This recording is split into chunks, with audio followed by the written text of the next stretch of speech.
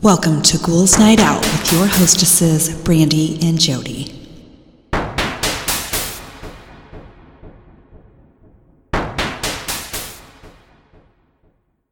Hello, beautiful ghouls. Welcome. This is Brandy. I'm here with my sister, Jody. Hello. Okay, so I'm going back to my comedian's favorite jokes. And this is Doug Benson, which I'm not sure who he is. If you're curious, you can look him up. But his joke is funny. It says, "Don't ask me about my pan pizza. It's personal."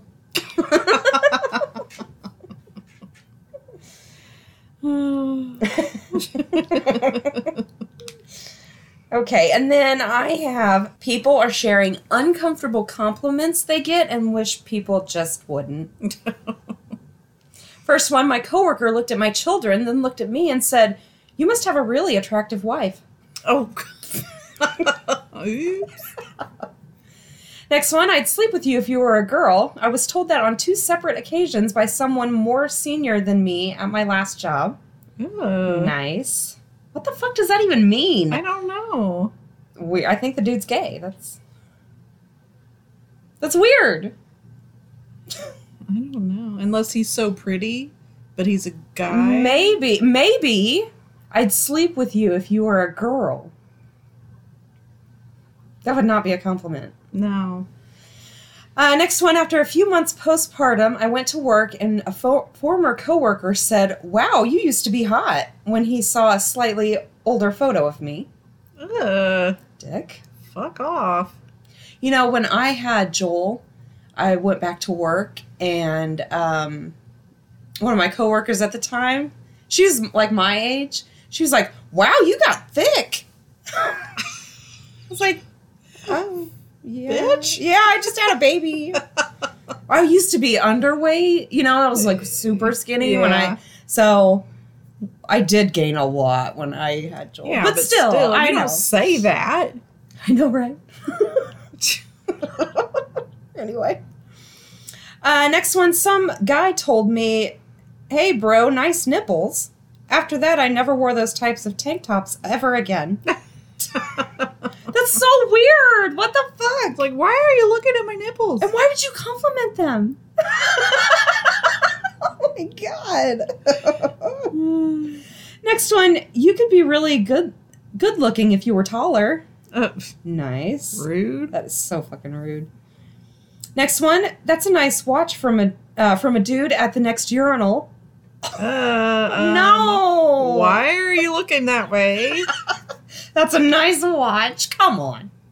I think he meant that's a nice dick. I think so. I mean, that's nice, but unwanted. Very, yes.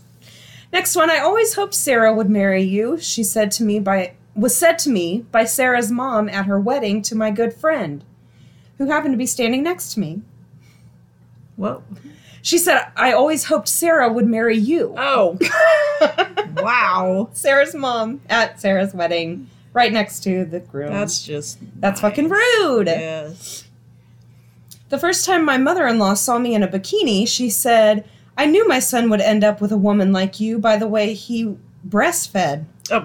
I was uncomfortable. That is uncomfortable. Yeah, no. Oh my god. What is wrong with people? Next one. "Dude, your ex was hot. How did you ever bag her? She's way out of your league." That's rude. A customer told me once how I looked 15, then proceeded to ask for my number while I was ringing his items up. He kept on with this for several days by telling me stuff like how I looked pretty or complimenting my hair. He was well into his 40s. Ew. Gross! No. Next one, someone told me, "You have very cute ears, very suckable." Ugh. No. Next one, "You have a big butt for a boy." Is that nice? Like, I don't. Is that a compliment? I don't know. Next one, "You have the most default face I've ever seen." If I had to explain to an alien what a standard human face looks like, I'd use yours as an example. Oh my god. That's so rude! What is wrong with people? Seriously! Maybe these are the Those- people who don't have the internal monologue. Oh. So they actually are saying what they think. Holy shit. Ooh, Maybe we that's- just think they're stupid, but they're not. They just can't do it internally. Yeah. Holy shit. We've solved it. Oh my god! Next one. Oh, I love a challenge when I sat down in the hairstylist chair. Oh. What the fuck does that mean? My sister's father-in-law commented that my painted red toes were sexy. We were at his mother-in-law's wake. Oh my gosh. Wow. Your features are wasted on a guy, said to me by a woman that then went on to be my wife. This summer we'll be in together for 29 years. Okay. Your features are wasted on a guy. And my last one, you've got nice birthing hips. Oh. Ugh. That's Not a compliment. No. Those are mine for the beginning. Lovely. All right. I did 19 terrifying experiences with skinwalkers. Creepy. We haven't had these in a while. I know. Exciting. I love these. I love these, but I hate these. Exactly. They're so creepy. Anybody that has been on the Navajo reservation has either probably heard of some creepy things or have experienced pretty creepy things, namely skinwalkers. I've only seen one. Here is my story. I come from a small town in northern Arizona that's sandwiched between the Paiute Reservation to the north and the U.S.'s largest Navajo reservation to the south. My high school, being so small, has an average of 80 students enrolled every year. Always had to travel south about 5 to 10 hours one way to play another high school in any sport. This means that we traveled a lot on the Navajo Res. And we also usually stayed at hotels when we would head out to play and come home in the morning, but this trip was a little bit different. I remember the basketball coach saying that the school didn't have enough money to put up the teams in a hotel that trip, so we were going to be on the road for a total of about 12 hours. Holy crap. I was the only male senior to play basketball that season. We had just got done playing our game and headed home on our bus. We were headed out, and it wasn't long, about 2 hours of driving, before we had entered the res.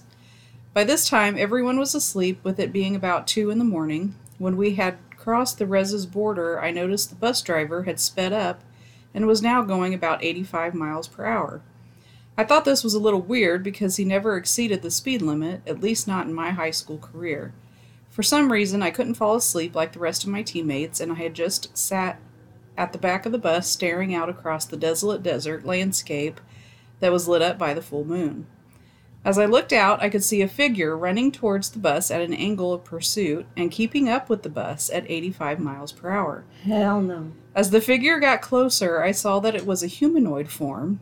As a matter of fact, it looked exactly like a human, only that the face was painted half black and half white with glowing eyes. Glowing eyes like a rabbit's eyes reflecting light from a spotlight. I immediately thought, holy crap, it's a skinwalker. Oh my god. The skinwalker ran up to the edge of the road and just kept up pace with the bus, hurtling sagebrush and rocks while staring at me. After I made eye contact with the thing, I could not look away. It was as if something was holding my head and eyes in place. The skinwalker just smiled at me, this inhuman smile that went ear to ear, showing crooked yellow pointed teeth. I felt like I was going to throw up, and I was panicking through the whole ordeal. The skinwalker started to crumble down onto all fours, still keeping up with the bus. I could see his bones crack and reform, hair started appearing all over the skinwalker's body, and in about 3 seconds was now a coyote, and it had ran off back into the desert out of view. As soon as it was gone, I ran to the onboard bathroom and puked a mixture of food and blood. Ew. I didn't want to tell anyone for fear they would think I was crazy. I confided in my Navajo friend. She told me that I needed to see the chief, who also happened to be a friend of mine, and got a blessing. I saw him and get a blessing. I saw him the next school day in the parking lot. He just came up to me and mumbled something in Navajo while waving a feathered scepter-like thing, turned around, got in his truck, and drove away. To this day, I haven't seen another skinwalker. It might be due to the fact I moved away from that town and res, and if I do have to go south, I go around, way around. Holy shit, that's so fucked up. I'm really hoping that person just fell asleep and dreamed and didn't realize it. I really hope that's what happened. Well, let's find out in these next stories. My father owns a small delivery service that operates out of Farmington, New Mexico. We mostly deliver small packages out to the middle of nowhere that are too much of a hassle for the larger delivery companies to bother with. My dad is the only employee, and we have a few pickup trucks and a trailer. One day, we get a delivery out to Window Rock, Arizona, on the Navajo Reservation about 2 hours from Farmington. My dad gets the call for the job while he is chilling with his Navajo friend, Travis, and his girlfriend. Travis mentioned how he's got family in Window Rock that he hasn't seen in ages and suggests that they go with him. I was about 6 or 7 at the time, and it was the summertime, so Dad decides we'll go down together. He can do his delivery real quick. Then while Travis sees his family, we can go check out the Window Rock, which is a big rock face with a large hole in it that goes to the other side. Pretty cool. We had to convoy in separate trucks since my dad's was loaded down with freight. We decided to bring along some walkie-talkies so we could communicate with one another. We spend our time in Window Rock. Everything is generally uneventful, and we start heading home along the old highway with my dad and I in front, and Travis and his girlfriend in their truck behind us. I honestly don't remember most of the Window Rock trip, but this next part I can never forget. We're somewhere on the highway between Window Rock and Gallup, New Mexico. It had just rained earlier in the day and the road was kind of slick, so we were taking it pretty slow. On the left of the highway there is nothing but sandstone cliffs, and on the right there is a huge field separated from the road by a small barbed wire fence. We crest the top of this hill, and down at the bottom of the hill we see what appears to be a very large dog sitting back on its haunches in the middle of the road facing the cliffs. My dad calls over the radio, "Hey Trav, do you see that big-ass dog?" Travis starts yelling back over the radio, "That is not a dog. Speed up right now and hit it." Oh my God. He sounds almost hysterical. He just keeps screaming, "Hit it, JJ, you have to hit it. Please, please, hit the fucking thing right now." So my dad starts to speed up, and as we get a bit closer, I can begin to see a little more clearly. It's covered in this brown, wiry, matted hair that appears to have dried blood all over it.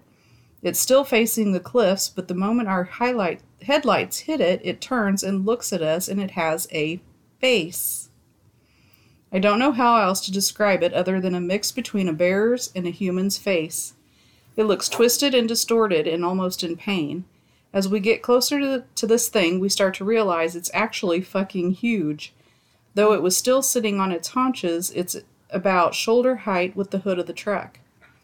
We get literally inches from hitting it when it lets out this scream that sounds like someone screaming as their lungs were filling with water, and it leaps backwards towards the field, landing just on our side of the barbed wire fence. Then with another leap, it was gone from sight. Travis comes over the radio again. "Holy shit, keep driving. We have to get out of here. We have to go faster." He kept repeating this last part. We have to get out of here and we have to go faster. Pretty soon we are speeding like crazy, and just as we start to come near the outskirts of Gallup, we get pulled over. Travis pulls his truck over with us. Naturally, this makes the cop, a Navajo man himself, very on edge, and he immediately asks why Travis felt the need to pull over as well. Travis said, "We just saw a skinwalker a few miles back, and it's been following us." The officer immediately turns white, stammers something about a verbal warning, gets in his car, and takes off. Oh my God. We do the same. We didn't see anything else that night, but when we got home, Travis refused to let us leave without taking some kind of Navajo totem thing that was supposed to keep it away. So yeah, I guess that's my skinwalker story. That's it. Oh my God. These are so scary. I hate these. I know. I would not know what to do. When I was about 11 or 12, we lived in a small house made of mud and stone, a lot like our house now. It was 2 of my brothers and I in the house. Everyone else had gone to the Jamez feast and left us to tend the sheep. We were getting ready for bed when we heard the dogs going crazy outside. Thinking it was nothing more than coyotes howling in the distance, we told them to be quiet. We began to drift off into sleep, and the dogs would not shut up. Somehow I was able to go to sleep for a few hours. Then I woke up very late in the night. It was very quiet and still in the house, save for my brother's snoring and breathing. I realized I needed to use the outhouse and woke up my brother to take me there. He teased me about being scared, which I certainly was. We went out with our flashlight to the outhouse. The dogs began their crazed barking out in the sagebrush, going from one place to the next. My brother went first, and I waited outside for him. While waiting, I tried to follow the dogs with my flashlight. Suddenly, there was a very loud whine from one of the dogs. Then everything went quiet again. It was really too quiet for that time of year. Not even the sheep were making noise.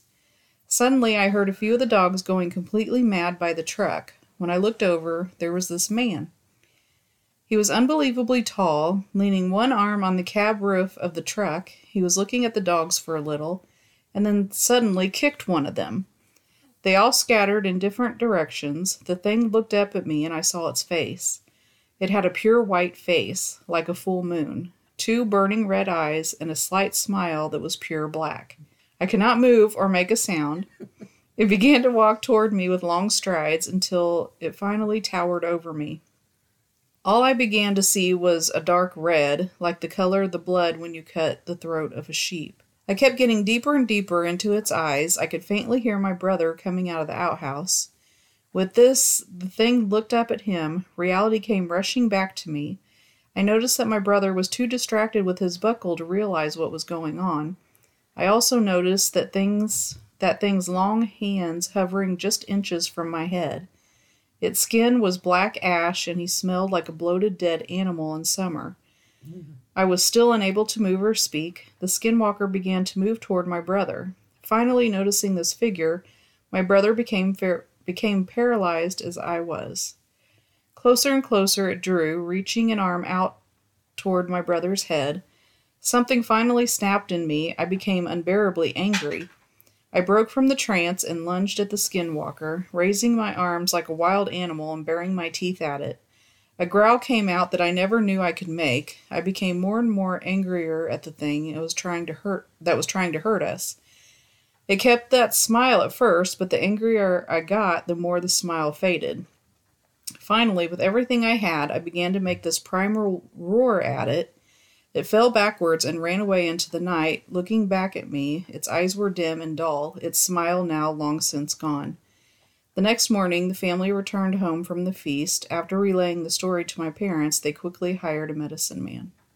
Creepy. That sounded more like a Slender Man.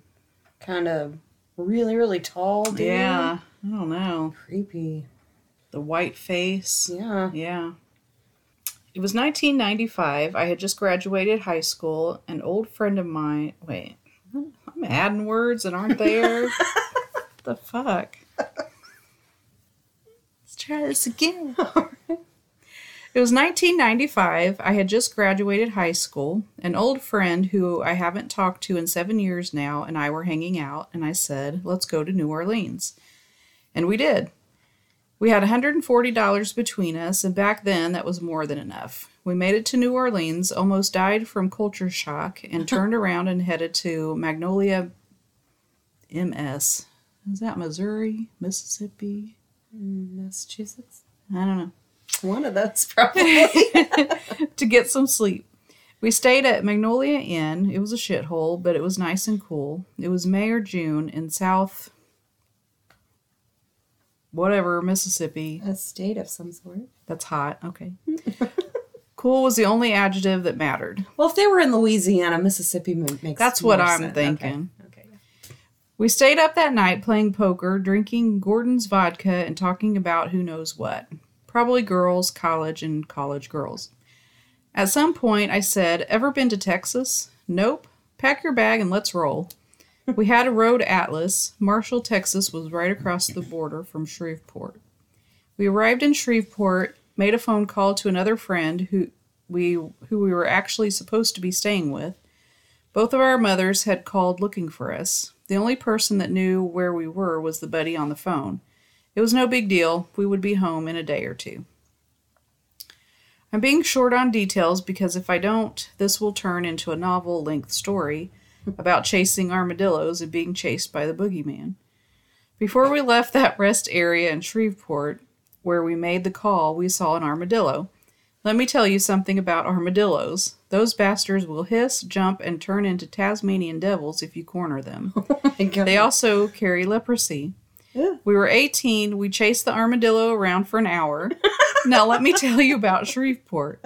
I don't know how it is now, but in the summer of 1995, it looked and smelled like a place where oil and metal went to die.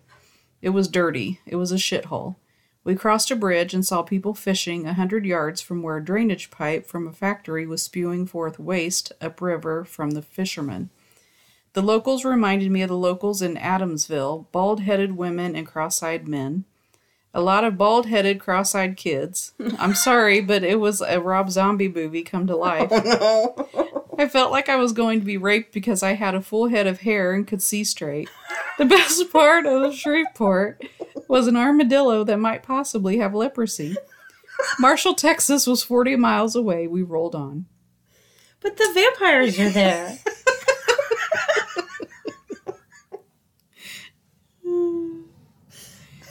Marshall was a decent little town, home of the Fire Ant Festival. We stopped at a little barbecue joint and had a Coke, a smile, and some pulled pork. It was getting late, and the sun was setting. We looked at the map and decided to backtrack a bit and head up Rural Route 43 through Karnak and past Caddo Lake. We would eventually run into Highway 59, head to Texarkana, and then head back home. When we left the barbecue joint and headed towards 43, it was dusk. Highway 43 wasn't well lit. It was almost as dark as Natchez Trace Parkway. I've got a good story about using a pair of pantyhose as a fan belt for an old diesel Mercedes. Do not ever get stuck on the trace after dark, ever. My friend was driving and we were doing about 45 miles per hour. Any faster would have been reckless even for a couple 18-year-old dumbasses. This road was kind of like Christmasville Road. The locals reading this will know what I mean. The non-locals just have to use your imagination. It was dark, winding, full of hills that ended in curves. There were beady and glowing eyes on both sides of the road. You could hear the crickets and the bullfrogs over the sound of the wind rushing by the old Sentra. It was peaceful and creepy at the same time. The humidity was a real thing, tangible. The air was thick. It smelled like pastures, hay, and swamp. We drove for what seemed like hours. It was after midnight, and I saw a sign that informed me that Bivens was the next town of any size. I was hypnotized by the yellow lines on the road. We hadn't seen another car in at least an hour. Sleepy. I rolled the window down and lit a cigarette. There was music coming from the radio, the tape player. It was either Tupac or Bob Seger. I smoked my cigarette, absent-mindedly flicking ashes out the window. I took one last puff and flicked the Camel short off into the woods. Then I saw it. I never looked to my right. I didn't even kind of peek to the right. Maybe I did a little when I flicked the cigarette away. I don't know. What I do know is that in my periphery there was something running alongside the car. It was just behind my window, behind where the edge of the door ends and before where the back window begins. I looked over at the speedometer, 40 miles an hour. I looked at my friend. He was looking straight ahead. I looked straight ahead too. I could still see it. I could see one huge arm, matted hair, reddish-brown, sticky-looking, primal. I eased my right hand over and rolled up my window. My friend was still looking straight ahead. His jaw was clenched, and he put both hands on the wheel. He sped up. No words were said. I looked straight ahead, and still out of my periphery, I could see that arm moving, muscles and tendons visibly rippling beneath the matted hair. As the car gained a little speed, the thing running alongside us lost pace slightly. I then saw the hand on the end of the nightmarish arm. The hand was clenched into a fist the size of a cantaloupe. A big cantaloupe. It was covered in the same hair but slightly darker around the fingers, like it was stained with something.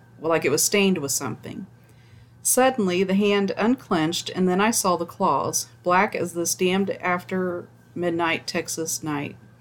Those claws were at least 2 inches long, sharp, like an animal's. This wasn't a hand so much as it was the killing paw and claws of some beast whose only purpose was to kill and eat. I looked back at my friend. I looked at the speedometer, 50 miles per hour. I looked straight ahead. It was still there. I lit another cigarette, didn't roll the window down, and simply said shit. The music had stopped. I finally broke the silence and said, "Hey, do you?" And before I could finish, my buddy said, "I see it. I've been seeing it. I can't even see you, but I can see whatever the hell that shit is." "How much do you see?" "More than I want to." "Speed up, John. Just speed up. It can't keep up forever." I looked over, 55 miles per hour. Whatever was chasing us, silently, was starting to lag behind. I finally looked to my right, just a bit. Imagine the scary part of the movie where you put your hands in front of your face, but still peek through. In 37 years, I have 2 regrets. One is picking up that first cigarette, and the other is me looking to my right that night.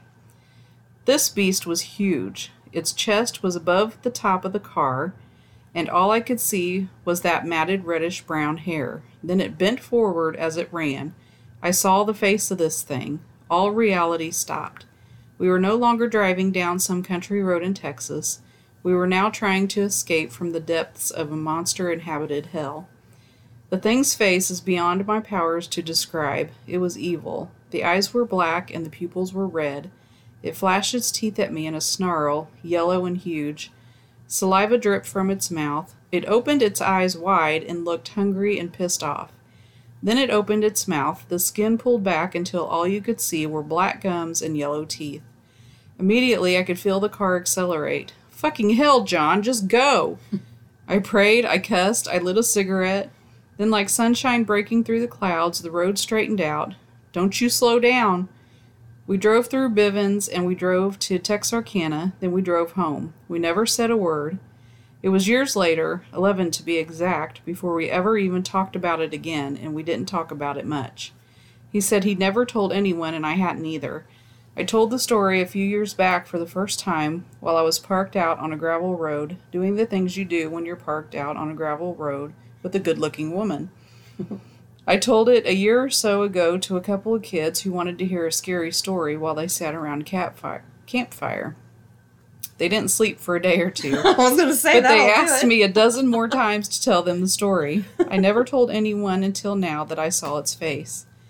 I've been scared for my life exactly 2 times. Once was on that road, and once was looking at a grizzly bear in front of me with a terminal velocity induced drop to the side of me. I don't know. Call it what you will, call it bullshit if you want, but look me in the eyes and let me tell you the story and you'll know. Never doubt that there are things in this world that defy explanation and logic. The boogeyman is real. Some 16 or 17 years after this happened, I ran across a story in a movie called The Legend of Boggy Creek. Falk, Arkansas, where the aforementioned story and movie takes place, isn't that far from Bivens, Texas, as the crow flies. That is crazy. That sounded more like a gigantic Bigfoot to me. Well, I guess the fact that it could keep up with the car. Yeah, that's what's... You don't ever hear of them running. I guess they could, but yeah, I don't know how fast they would go. Just the description sounded like a Bigfoot to me. Just like a monster. So normally they'll say like it looked like an animal of some sort, or like it reminded them of an animal. Yeah. But they didn't say that with that one. But all of the, there's a pattern of running with your car. That would creep me the fuck out. Well, when you were reading that story, it made me wonder how many times something like that has happened and the driver had been completely unaware because they were alone in the car. It was on the right side. Yeah. Like, they could have been being chased and had no clue. Ugh. So a lot of stuff could be happening around us. We have no clue. Oh my God. And that's just fine. This all happened about 5 years ago. One night, a few of my friends decided after a night of hanging out that we'd go on an adventure at about 3 a.m. We took a ride about 50 miles to this old Spanish ruin in New Mexico. That was once the seat of the Inquisition. I can't for the life of me remember what the place is called. So we jumped the front gate to the place and started exploring. One of my friends brought a flute with him, and he started playing it, and about 30 seconds into his mediocre playing, something started screaming really, really loud on the tops of the long destroyed walls of the place. It was going from wall to wall really quick, screaming the most blood-curdling scream you've ever imagined. We noped the fuck out of there. One of my friends pissed his pants and drove for a few hours to Bandelier National Monument, where we planned to camp out for the rest of the weekend. We got to Bandelier at probably like 6 or 7 a.m. and set up our camp. After a few hours just talking about what the hell happened at the ruins, I went to take a piss behind a probably only like 300 feet from our camp. This is where everything starts to get a little fuzzy. I remember seeing 2 dust devils coming my way, and when I turned around again, 2 of my friends were there and they were motioning for me to follow them. I couldn't help but to follow them, like I was being pulled behind them in shackles. I followed them for what seemed like 10 or 15 minutes, and then I snapped out of it. They weren't my friends. They had bright red hair with my friends' faces and cat eyes. What? Both of these friends were brunette. I stopped walking, and they looked at me with probably the most terrifying gaze I'd ever seen. Monsters in movies are nothing compared to this. I turned around and ran as fast as I could back the way I came from. After 5 minutes of a full sprint, I got back to that rock that I pissed at and found our camp. Everyone was there, still sitting around talking, and didn't even notice that I was gone. I told them what happened with the look-alike skinwalkers, and we packed up everything and left within 10 minutes and got the hell back to Albuquerque. Oh my God. That didn't sound like skinwalkers, did it? It didn't. It sounded like creepy doppelgangers. Like leprechaun doppelgangers. That's what I pictured with the red hair. We made up our own cryptid. That is creepy. Ew. I did not. And like, was he in a trance? That's what it sounded them? like, yeah. Oh my gosh, that's creepy. I was adopted into the Navajo family when I was no more than 3 months old from Phoenix, Arizona, and lived in Arizona on the Navajo res my whole life. Growing up and learning the language, although I'm not even half or full, my family dealt with these things called skinwalkers or skin wearers. My mother, born in the 1950s when she was small, around 6, she said she used to play with her little cousin, who was around 5, on the road while her mother herded sheep with her brother and her father left on the wagon to get water a few miles down. Her cousin's mother lived near her family, so they had company for the most part. Neighbors lived 3 miles west and 4 miles to the south. I-40, or Interstate 40, about 26 miles to the south also. Dirt roads, the rural area they lived in was covered in the forest, so there were lots of tall pines, cedar, and oak trees everywhere. Great place in Arizona, not too far from the New Mexico border and not too far from Window Rock. Playing by the abandoned dirt road, just the 2 of them, far, far away from the house and the main dirt road, past a large number of trees, having the most awesomeness time by themselves playing with their dolls. She smelled something like rotting meat and heard a crunch of sticks and leaves behind her. She looked back towards the large pine tree that leaned. Under it sat a woman with waist-long dark hair peppered with little gray here and there, watching them as they played.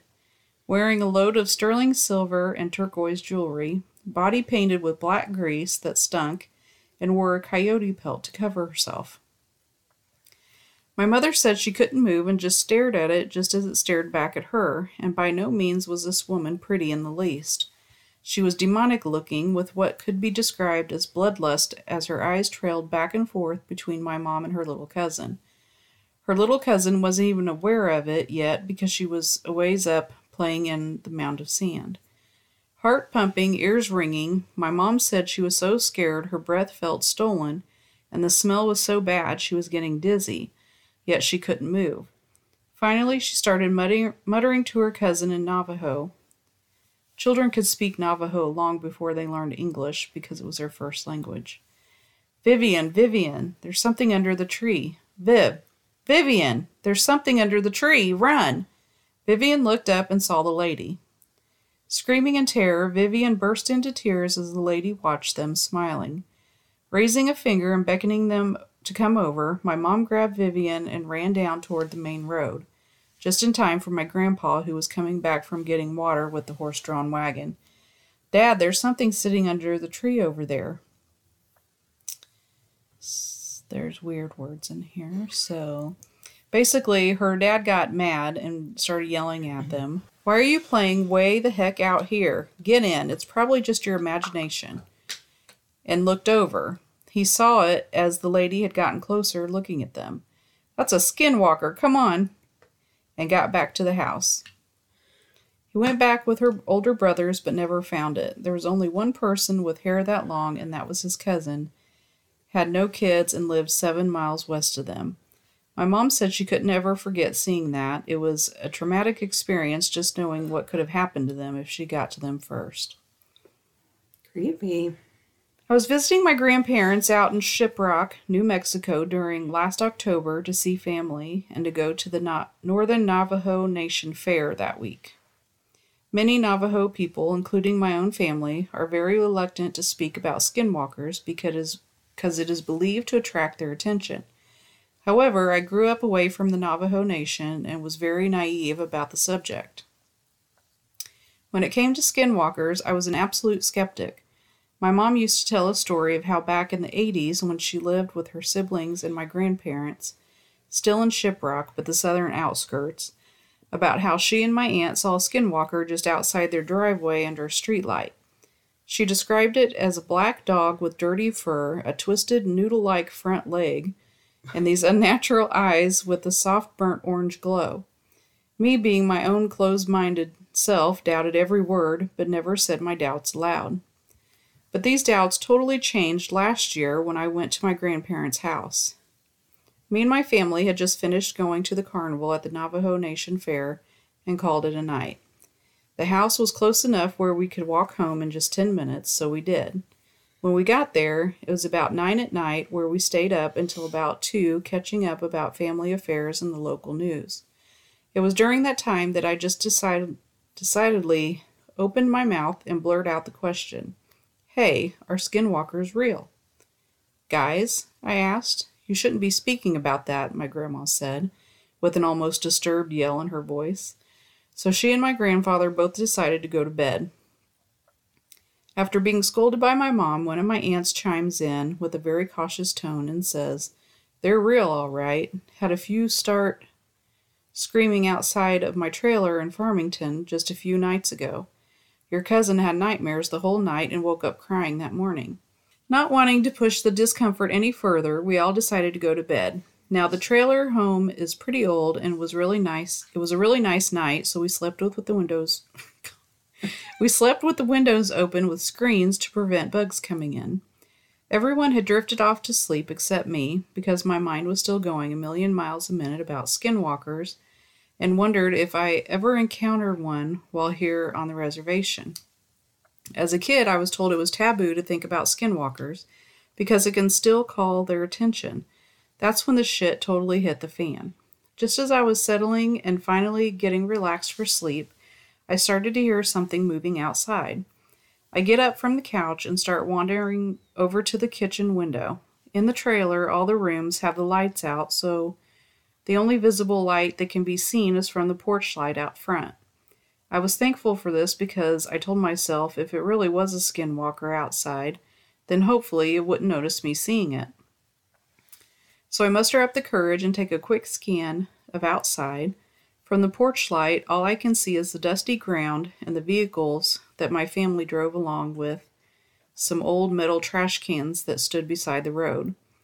Looking for about a good 5 seconds, I wasn't able to see anything, so I was getting ready to turn around and walk back to bed, thinking it was just a stray cat or something. Only had taken 2 steps, I hear what sound like a distorted scream coming from outside, definitely close by. Fear rising, I look outside again, and there I see it. A coyote-like figure was staring at my direction from behind the cars, just outside of the reach of the porch light. Only it looked awfully wrong and gave off an evil vibe just from seeing it.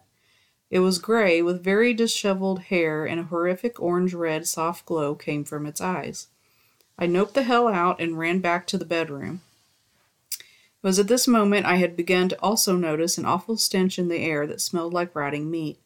I started trying to wake up my mom, who was like, "Oh my God, it's almost 3 a.m. What do you want?" I immediately began in a shaken voice, "There's something scary outside." Then she said, now annoyed because I woke her up, "Ugh, it's probably just a stray animal or something. It's the res. Animals wander all the time at night." She obviously wasn't getting the drift of what I was saying, so I screamed, "There's some Blair Witch Project shit going on outside, Ma." That got her attention. "What? What the hell are you talking about?" she asked.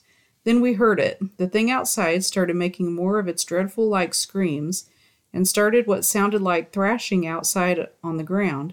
"Hear that? That's what I'm talking about." So both her and I got back up, looked outside the window, and the coyote thing was making its way to the door. It walked with an odd limp and dragged its back right leg as if it was handicapped. We could hear it start to scratch against the door and make this odd muffling moaning sound. My mom went and got my dad, and they both started shouting in Navajo all sorts of words, telling the thing to go away and saying it's not welcome here. All this commotion was enough to get the rest of the trailer up as they came out into the hallway. The only thing my mom did was turn to them and said, Skinwalker, while proceeding to point to the door, noises still happening. Apparently, they already knew exactly what to do, as my grandfather got out a handgun from a drawer and a bag of ashes. He coated a few bullets and loaded them into the gun and went straight to the door. Yelling out more Navajo that was too fast for me to comprehend, he swung open the door and fired twice. Nothing. The thing managed to escape before my grandpa could put a bullet in it. "That's the fastest one I've ever seen," said my grandpa. Next thing you know, my aunts and my parents are freaking out about what just happened, saying stuff like, "What if it comes back tomorrow?" and "It saw us. Does that mean we're targets now?" Afterwards, my grandparents calmed everyone down, myself included, saying we'll be fine, and we all went to bed. Morning comes, and my grandparents call one of their neighbors and explain to them what happened. Apparently, one of them was a medicine man who used to partake in Navajo ceremonies used for healing and curing sickness, and came over to bless each family member and the ground outside. Today I'm very convinced that what I saw was a skinwalker. I still plan on going back for visits to the family and the Northern Navajo Nation Fair. I just adamantly hope that I never have such an awful experience like that again. Holy shit, that's creepy. I decided to join my bestie Karen for a 3-day stay at her grandmother's place on the res. Her grandmother lives near a place called Tuba City, Arizona, in the middle of nowhere but surrounded by rural homes. We go to college together, and I was kind of interested to know about Navajo tradition. The first day we stayed, it was pretty chill, nothing out of the ordinary, but then her grandma, not that old, around 67, said that a stray dog came out of nowhere and wouldn't leave. To me, it did act kind of strange and ugly looking. Black, shaggy coat, looked like a mix between a German Shepherd and a Lab. That night we were watching a movie in the living room. It had big windows that looked out into the front where the cars were parked, nothing fancy, with curtains wide open. Grandma was in the kitchen cooking dinner, and we were watching a movie. Next to the window is a medium bookshelf and where DVDs are kept. Karen went to put back a DVD we had just watched, but she freaked out because that stray black dog was staring at us through the window, standing on top of the wood box outside. Not something normal dogs do from my point of view or hers. Usually my dog, which is a house dog, scratches the door to be let in. Res dogs aren't house dogs, and dogs inside houses are frowned upon in Navajo tradition, meant to protect the house and owner. The other dogs seemed to stay away from it. Karen opened the door and yelled at it to get it off the box. It ran off behind the shed. We went to Tuba City to get some groceries, came back to the house. The dog was nowhere to be seen, nothing unusual. Grandma went to visit some people, so it was just Karen and I. About 5 o'clock we heard someone trying to open the door. Both of us looked out since there had been no car heard and no dogs barking. Looking out the living room window to the door, and there was the dog trying to open the door with its paws. 2 paws wrapped around the brass doorknob, standing on its hind legs. What? I thought that was weird, but wasn't really freaked out. Karen was. She opened the door and chased it off. Grandma came back later, and Karen told her. Grandma didn't like what she heard. Got ready to sleep. We slept in the spare bedroom since it had 2 beds. One window with curtains opened a little. We turned off the light, but there was a sound coming from on top of the roof. Pitter-patter footsteps and scratching sounds and panting. It then sounded like it jumped off onto the large plastic water barrel they had. At first, we heard what sounded like barking, but as it grew louder, the other dogs seemed to be barking at something also. But all of a sudden, something was running around the house barking, and it was no dog. Nope, it wasn't. The barking sounded human, a deep male voice barking like it knew that we knew it wasn't a dog. Woof, woof, woof. Ruff, ruff, ruff. Arf, arf, arf. Just exactly like that, adding the W's, R's, and A's. Then panting again by the window, and we started freaking out. Karen decided to, in my opinion was stupid, open the curtains to look out. There was the stray dog on its hind legs looking into our bedroom, but this time it stunk, and what I thought were 2 black holes in the neck, another pair of eyes twinkled. Ew. Think of those ugly, glossy spider eyes staring at you. And the paws were deformed-looking hands with overgrown, somewhat thick and sharp fingernails. Again, both screaming and shutting the curtains closed, Grandma came running through the door and seeing it. First thing she did was grab ashes from the fireplace, load 3 shells into the shotgun from under the bed, bless herself in Navajo, and went outside to shoot it, yelling in Navajo about how the thing wasn't welcome there and to get the hell out of there, for it go to linger somewhere else. Then both being traditional, the next day they called a medicine man to come over and put cedar in. He prayed over everyone with cedar smoke and an eagle feather, blessed the place, made us eat bitter herbs called eagle's gall or something, and gave me an arrowhead. Apparently I needed to carry one for protection, and a little pouch called corn pollen seems to work pretty well. The medicine man said that dog was a skinwalker, which in Navajo is a long word, but I call them Yoshis. The body of the stray dog, which was killed by the skinwalker, made an illusion so we wouldn't know it wasn't a real dog. He also said that Yoshis tend to harm people by using some sort of human bone straw to spit at someone. Think spitballs, only deadlier. Weird.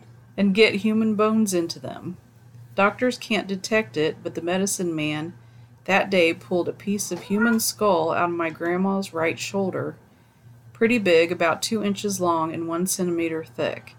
It was real because we watched him pull it out of her. That was intense.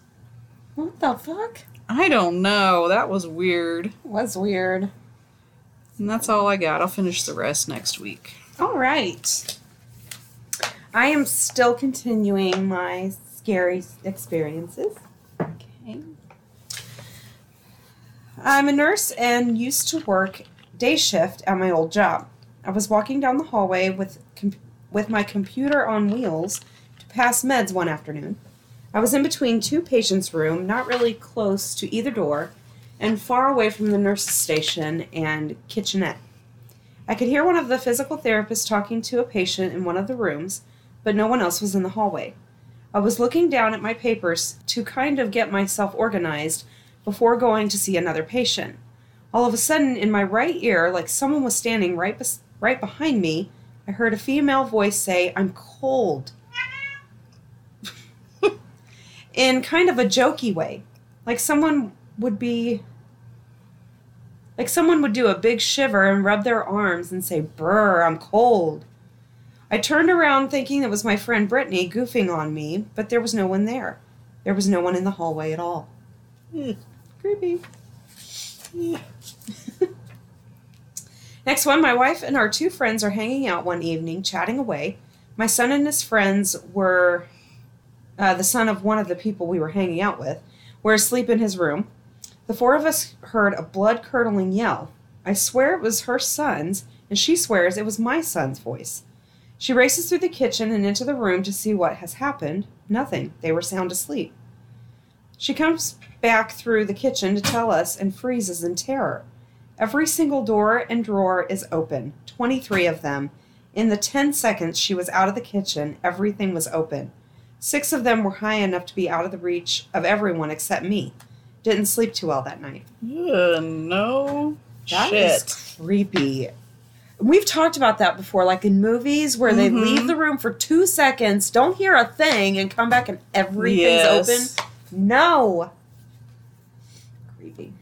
Next one, as a child, I walked into the toilet in my grandfather's house.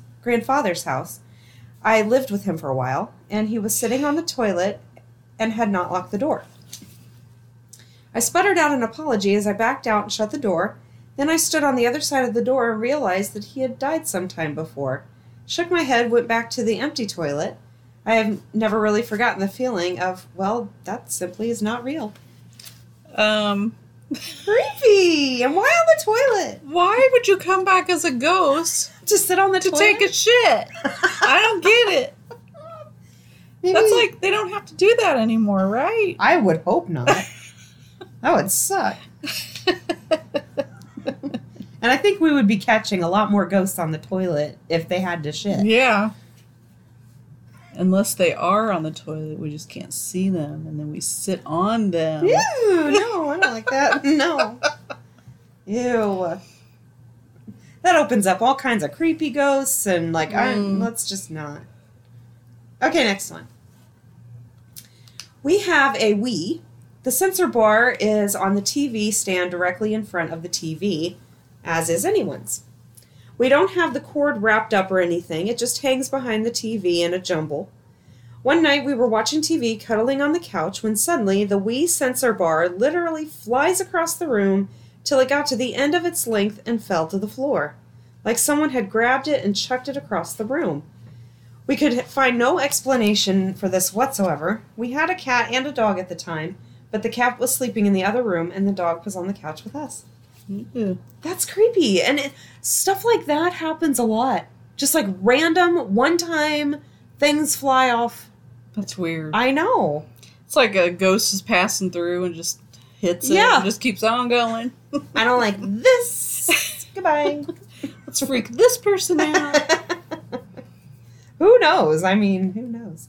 Or it could be just clumsy people knocking into stuff. You just never know. Next one, I was out at lunch in Midtown Atlanta with some coworkers. We sat out on the patio. There were some high-rise condos right across the street from us. Some guy jumped from his 40th floor balcony and splattered all over the roof of someone's Jetta. Everything went everywhere. The noise was pretty memorable as well. We noped out of there before ordering. It was a super silent ride back to work. One of my coworkers said he won't sit out on patios anymore when eating. Ugh. Holy fucking shit. That is fucked up. That is like the meaning of your life can change in a literal second.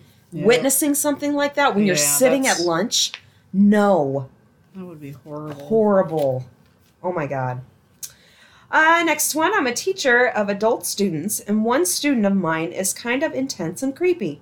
Actually, she's based at another school, but specifically started attending classes at my school after meeting me. When I first started, she kept asking me she kept giving me welcome presents as I was new to the country. Just simple things like food, postcards, and books, which was a nice idea, but it seemed a little excessive. She added me on social media and then got upset when I didn't reply to her constant messages. I told her that I don't really use social media. Anyway, I didn't see her for a few months and figured she'd just gone back to her own school or stopped studying or whatever, and was relieved that she'd clearly gotten bored of me. But then last week she comes in and gives me an envelope full of photos of me during lessons she had taken without me knowing. Ugh. Creepy, what? What the hell is wrong with people? That is creepy. Oh my god. Next one, I was working in an office pretty late, 100% sure I was the only one there. The AC system shuts down at like 7 p.m. and until it does, you don't notice how much noise it actually makes. Office got extremely quiet, which is unsettling to begin with, and I had my office door closed. About 30 minutes later, I hear the muted voice of a little girl with a heavy British accent saying, "Mommy, I think he's in this one." Note, I live in the American South, so there's no good reason for a British child to be there. Almost shit my pants as the door cracked ever so slightly until a real live little girl popped her head in and says, "Nope, wrong one, sorry." Turns around, turns out her American stepfather was in the building. What? So it was an actual little girl, and she was looking for her stepfather, who was an American. Okay. But, like, totally weird. And they thought for sure they were the only one there, too. Oh. So that would be weird. Yeah. Next one, at our old house, the clock on my nightstand always jumped ahead by 5-minute increments every few days. I'd change it out, electric, battery-powered, any clock that was on my nightstand would do it. Watched our room to make sure no one was messing with me. It was just weird. That is weird. That is weird. If you keep changing it? Yeah, and it didn't matter what kind of clock. If it was on that nightstand, it would do it. That's strange. It's strange. I would be doing all kinds of experiments with that shit. Mm-hmm. I'd be putting it on different furniture. That's weird. Next one, I often visit Walmart in the wee hours of the morning. One time, I went in at 2 a.m. and noticed an elderly gentleman asleep on one of the mobility scooters at the entrance. When I left about 20 minutes later, he was still there. I thought it was a little odd no one from the store had woken him up, but whatever. Found out the next day he had died and spent the better part of the day on display as a corpse at the entrance of Walmart. Oh my gosh. That is horrible. That is horrible. First of all, dying at Walmart. Oh my god, yeah. And then no one even notices. Well, it's the very fine line that we humans have to argue with ourselves about. Is, do we involve ourselves in something that's not our business or not? Yeah. And I personally never know the answer to that. I never know. I don't either. I mean, I know, like, if it was a child, I would involve myself. If they were alone or, like, if something was going on with a child. It's I wonder how many people tried to wake up the old man. And, like, that's crazy. That's crazy. Okay, next one. Years ago, when I was a senior in high school, I had a day where I wasn't feeling so great. I decided, as I occasionally did, to skip out on my last 2 classes and head home. That meant no school buses, obviously. I would just walk the 3 miles home. Before the age of computer cell phones... Who says computer cell phones? Oh, no. Oh, this person must be old. Maybe they meant computers and cell phones. Maybe. This was a pretty long, boring hike to take, so I decided to take a shortcut through a small wooded trail along the creek. Eventually, I came across a dead cat laying in the middle of the trail.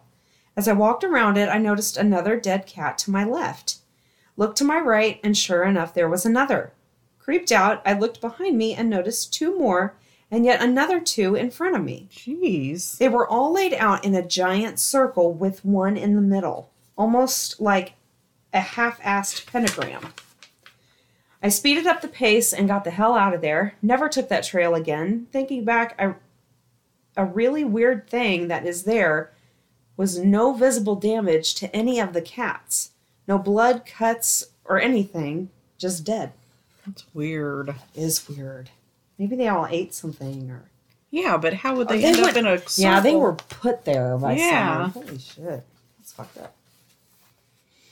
Next one, I worked for Radio Shack back in the 90s and was scheduled to open on a Saturday morning. I go in the door, lock up behind me, and go to the back to get things ready, only to see my boss sitting at the chair in the back with his tie around his neck and tied up to an inventory rack with his pants around his ankles.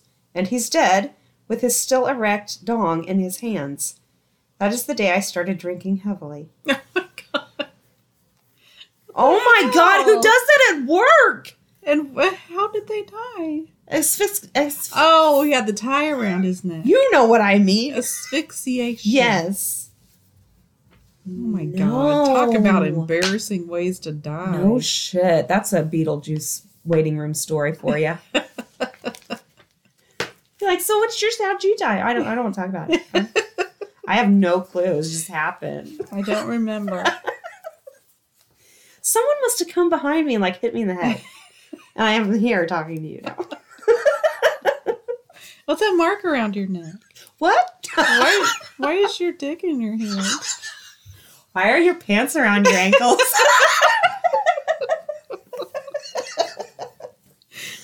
Oh my God. Okay, when I was 12, my cat went missing in the summer. We lived in the country near a lot of farms, and he was an indoor-outdoor cat, but he would come home every night for his dinner. He hadn't showed up for 2 days, and I had been roaming around the fields looking for him. The second night, I had a vivid dream where I saw him laying on his side in a field, dead, with his neck snapped and his tongue hanging out. The next morning, I went out as soon as I woke up and walked exactly to where his body in the field was, 600 yards from my house, where I hadn't looked yet. He looked just like he did in my dream, down to the position of his body and his tongue being out. We figured he got his neck snapped by a coyote or dog. Creeped me right out, and I strongly believe that dreams can tell you things if you only pay attention. Since then, I've had other dreams that have come true or warned me of things, but this is the most vivid. It was like a photograph. And 20 years later, I can still see the image clearly in my mind. That sucks. Yeah. Poor kid. I know. Next one, I once worked as a live-in staff member at a college dormitory. No. I once worked as a live-in staff member at a college dormitory. That makes much more sense. I'm tired. I'm just going to go with that. During the summer, we housed a few summer school students who remained on campus, nearly 30. It may be significant to point out these students tended towards the highly academically motivated, oftentimes high-stress students, if quiet. Did that make sense? It may be significant to point out these students tended towards the highly academically motivated, oftentimes high-stress students, if quiet. I guess so. It means they're quiet. Yeah, too. they're quiet, highly academically. Yes. Okay. Whatever. One warm day in late June, my office received a call from a concerned sibling that she and her family was unable to reach her brother, who lived by himself in a room on the summer school floor. This wasn't unusual for our office, as our office frequently dealt with students avoiding their family due to frayed nerves or general social awkwardness. Our normal protocol is to check on a student is to try to reach them by our emergency contact information. Failing that, go check their room to verify they're living in the building and perhaps available then and there. Then have them call the family to verify we followed up on the original request. Also, we are to only enter a room with another staff member present to ensure personal safety of staff and students. I failed to reach the student on his room and mobile phone, and I was working short-staffed, so since I was on my own, I decided to pop up to his room to check on him. I arrived on his floor around 2 in the afternoon, and the floor seemed deserted as I expected. I found his room number and immediately noticed the sound of a movie playing on a TV or computer from behind the door. I knocked 3 times and announced that I was a staff member checking on his health and safety. No answer. I didn't think this was that remarkable. College students are notorious for leaving electronics running while not in the room. I checked the floor showers and the bathrooms and found them deserted. I returned to his door and knocked 3 more times, waiting about 20 seconds between each knock. No answer. This is when my instincts started to buzz. I worked in resident halls for a number of years as a professional, and something about all the pieces of this puzzle weren't adding up. Family concerned about his health and safety, electronics running, someone must have started them recently, within the time frame of a movie runtime, summer school students and their idiosyncratic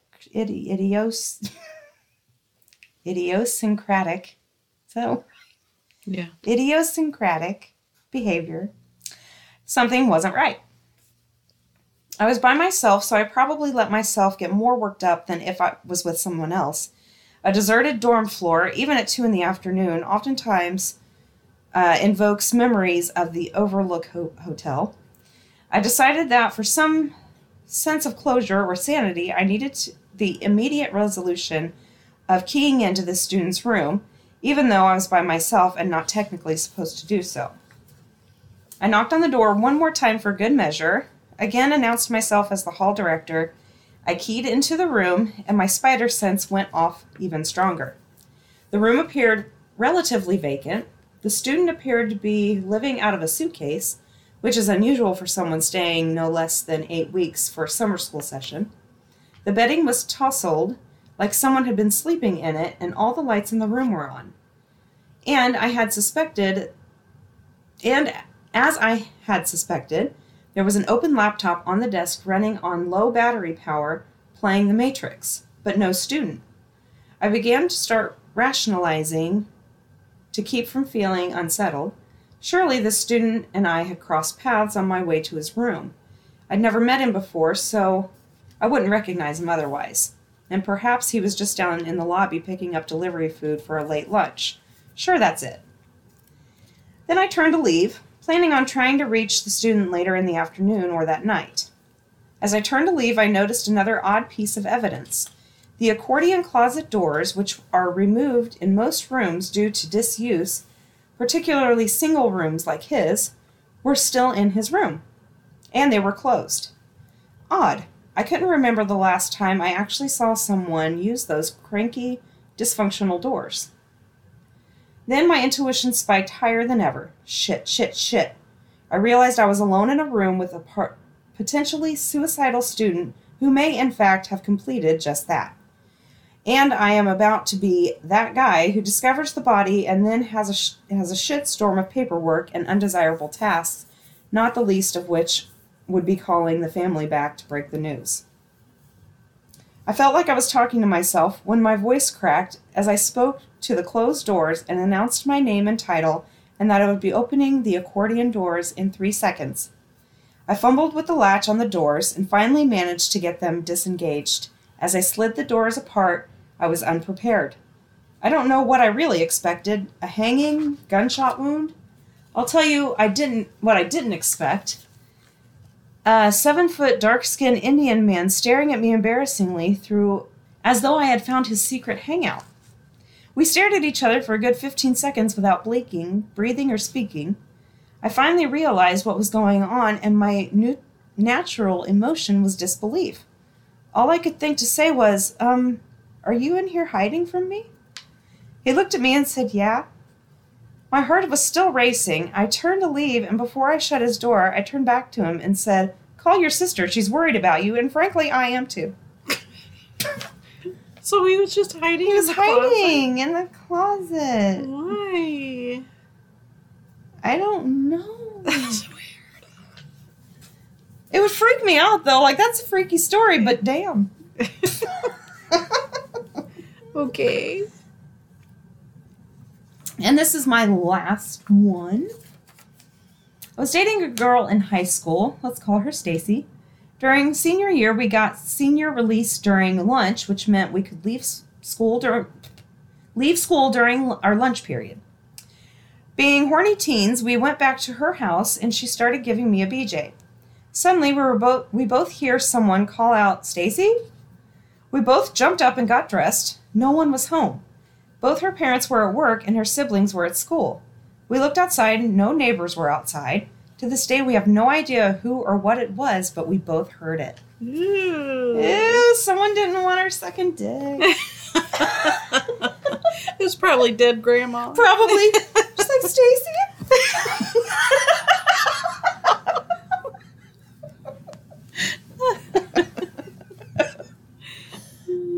That would be horrible to walk in on. Yes, it would. Like, "Oh, my granddaughter's home and checking in on her."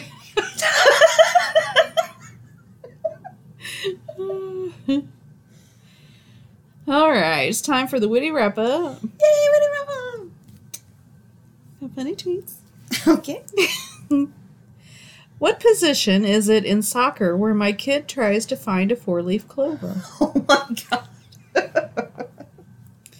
My teen can't find her shoes, and she has nobody to blame but me, her dad, me again, her siblings, her own shoes, the school bus, the cat, our stupid house, the universe. Oh my God, I got one of those. Me. I'm struggling with some demons today. Wife, I thought I told you to stop calling our kids that. Hey, if the shoe fits, I mean. Yeah.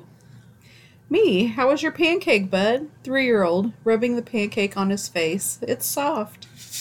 Oh my God. That's so funny. Sometimes I look down at my newborn baby suckling away at 3 a.m. and I think, you better fucking defend me when your spouse calls me a psychopath. Yeah, no shit. I put 5-year-old's peas in a bowl, but she wanted them on her plate, so I put them on her plate, and they touched the pasta, so I gave her the bowl back, but it was too late. I'd already ruined her life. Oh, shit. What are you going to do? First of all, peas, ew. I know, but Yuck. they're good for you. Blech. The price of gas was what really made me cave and get my 6-year-old the pony for her birthday. Off you go to school, children. Giddy up.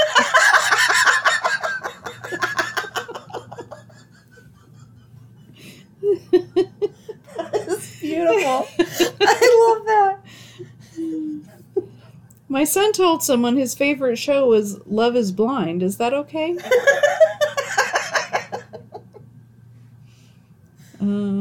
I've done worse. Why are you the way that you are? Me to my kids, knowing full well I am the reason. Yeah. Yesterday, 4-year-old sees one lone ladybug in the house. This morning at drop-off, 4-year-old announces to his teachers and classmates that he lives in a home full of bugs. Oh my God, what? Oh my God. Fucking kids. 7-year-old told me 9-year-old passed away in his bed. I started to freak out before I realized he meant passed out. Oh my God. Oh my God, I would die. Freaking heart attack.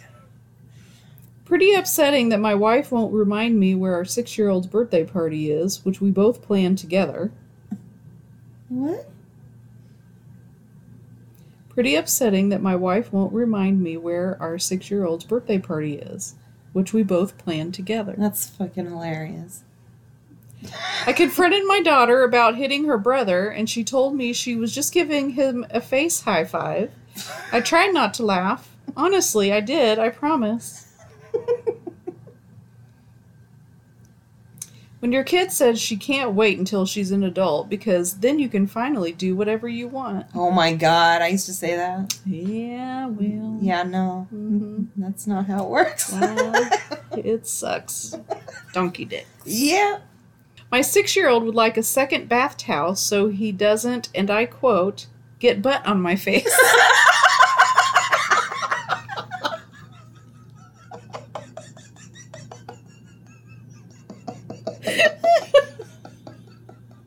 I never thought of it like that. Nobody wants butt on their face. No. Not at all. Oh my god. But it's clean. Yeah.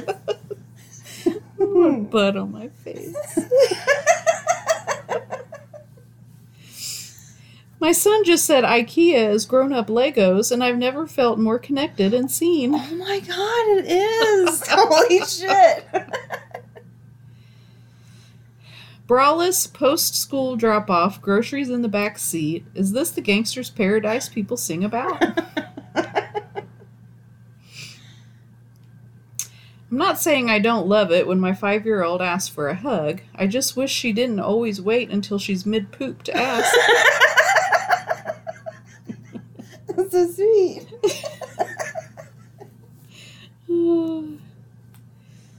I love how unabashedly kids make friends at the park. My daughter. My mom is over there, and points. She dyes her hair.